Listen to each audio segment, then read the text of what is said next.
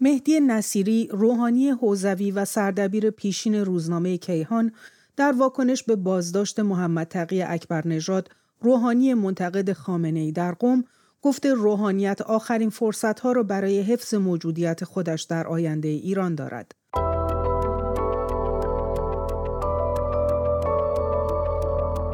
سلام، من بیتا آذری با برنامه دیدگاه همراه شما هستم.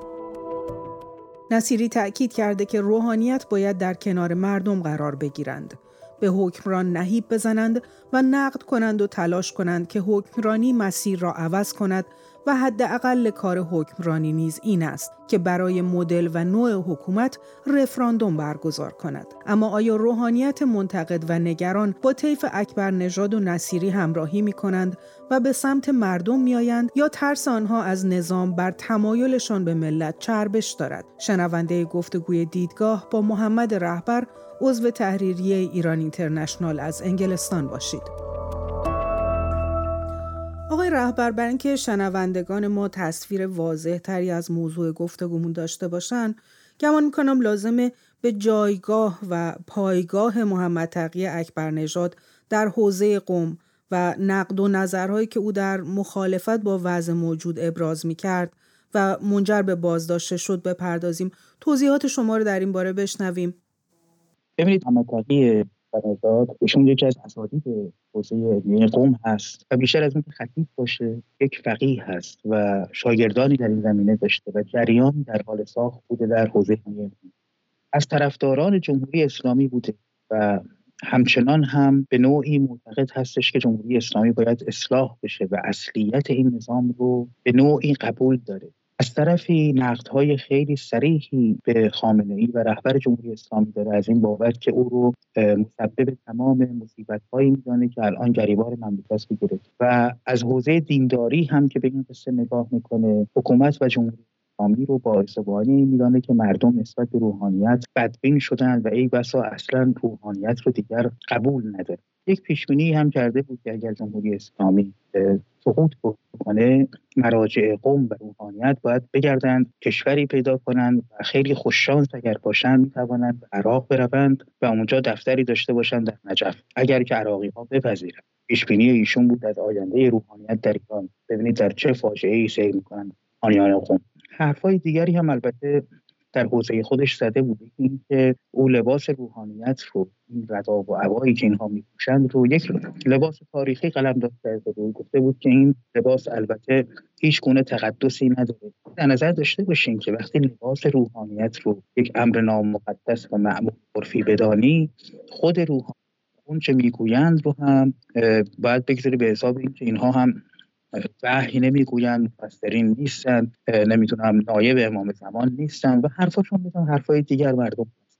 اگر این لباس رو از میان برده و آقای محمدتقی اکبرنژاد چنین نظرهایی رو هم داده بود که خیلی برای عامه فقها سنگین آمد.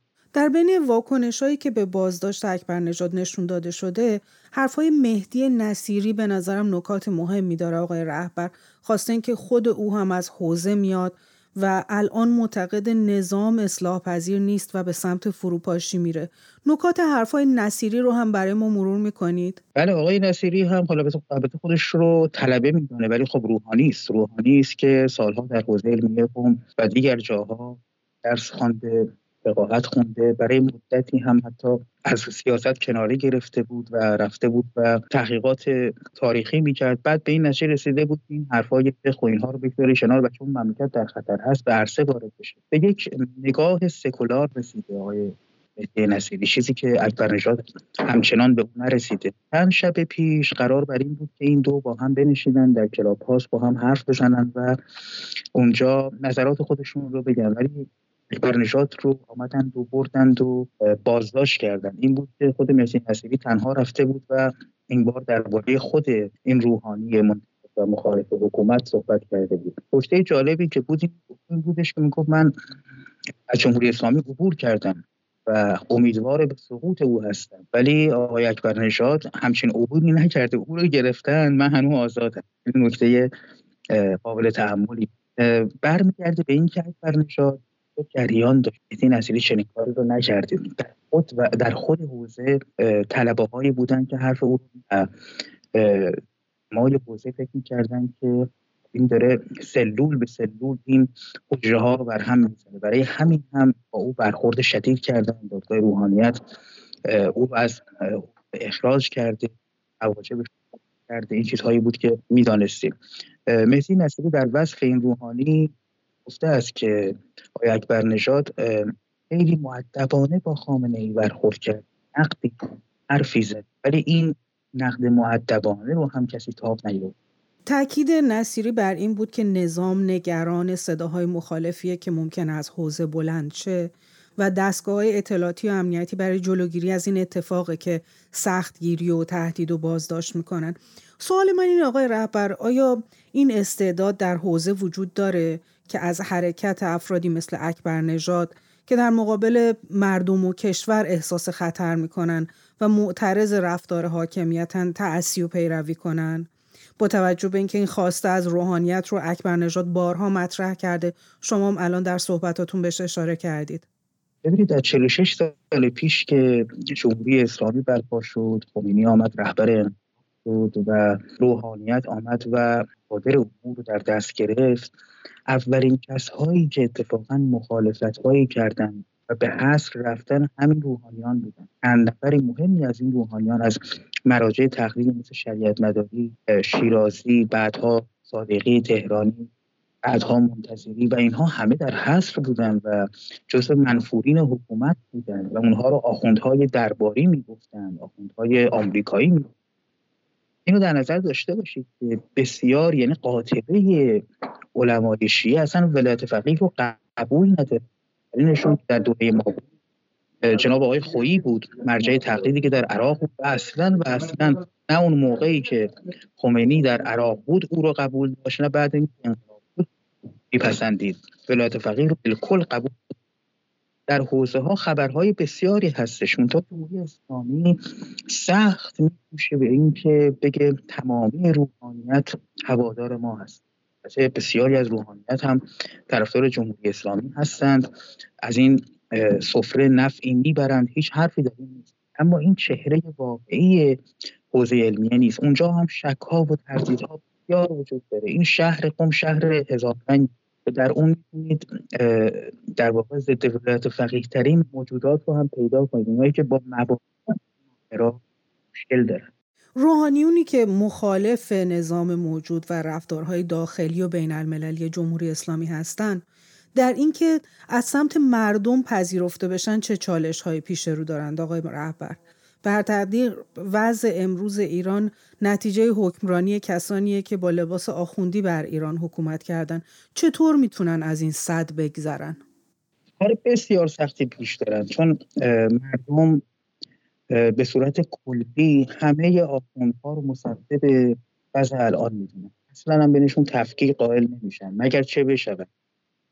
و از اون طرف حکومت هم نمیگذاره صداشون به جایی برسه و مردم، حتی اونهایی که میان همین مهدی نصیری مثل دیگران، اینها رو هم با دیده ظن و تردید به اونها نگاه میکنن.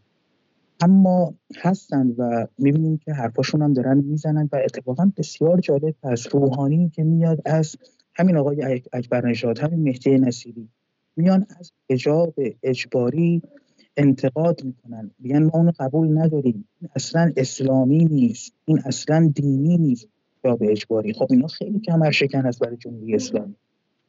همین آقای مهدی نصیری چند روز پیش اعلام کرد که من از سپیده رشنو بسیار بسیار میکنم از شجاعتش، با این که حجاب شرعی رو قبول دارم شجاعت این زن بزرگه، من حجاب اجباری رو قبول ندارم.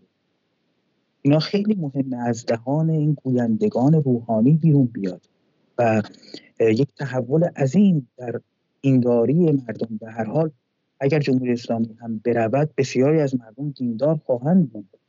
در اون شرایط وقتی که روحانیتی این گونه بیاندیشه، اون دینداری و اون جامعه هم بسیار تغییر خواهد کرد. اینها کسایی هستن که دارن آماده میشن برای بعد از جمهوری اسلامی که بازگردن به حجره ها و همون حوزه ها و به اون مردم بپردازن. دقیقاً برای یک زندگی سکولار دارن آماده میشن. آقای رهبر، در آخر میخوام از شما بپرسم، به نظرتون روحانیون منتقد و مخالف در شرایط حاضر چه وزن و اعتباری در درون حوزه دارن و طیف مقابلشون، یعنی طرفداران وضع موجود، چه وضعیتی دارن؟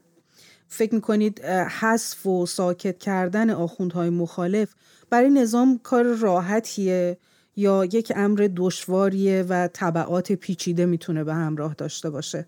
ببینید، حوزه‌های علمیه از ایران جدا نیستند. ما می‌بینیم که جمهوری اسلامی داره ایران رو از بین می‌بره، تمام سرمایه‌های اون رو برباد می‌کنه. اون طلبه‌ای که در حوزه هست و داره درس می‌خونه یا اون آخوندی که به حال داره اونجا درس میده و حکومت هم نسبت چندانی نداره، داره احساس خطر می‌کنه که من آیندم و همه بود و نبودم در خطره. پس فردا مردم اصلا ما رو از این حوزه‌ها می‌ریزن بیرون. پس فردا اصلا ما مخاطبی پیدا نمی‌کنیم. احساس خطر شدید میکنه و بعد نگاه میکنه به سیستانی در عراق، آیت الله سیستانی در عراق که چه اعتباری داره، چطور هستش که در سیاست دخالت نمیکنه، چطور منافع ملی کشور خودش رو حفظ میکنه، بلکه منافع ملی، منافع شیعی رو در کل جهان اسلام بهش فکر میکنه و اون رو حفظ میکنه. خیلی ها الان نگاهشون به عنوان یک مرجع تقلید غیر حکومتی مردمدار به سیستانی است. او رو تبلیغ میکنن، در همین قوم او رو تبلیغ میکنن و امثال مراجعی مثل مکارم و اینها رو نمیپسندن. من فکر میکنم که در حوزه خبرهای بسیار، گرچه ما نمیشنویم، از همه اونها خبردار نمیشیم، ولی از همین ریزش‌های بزرگی که رخ میده میتوان فهمید که اینها نوک قله کوه یخ هستند و دامنه بسیاری دارند. بسیار سپاسگزارم از شما محمد رهبر، عضو تحریریه ایران اینترنشنال از لندن، انگلستان.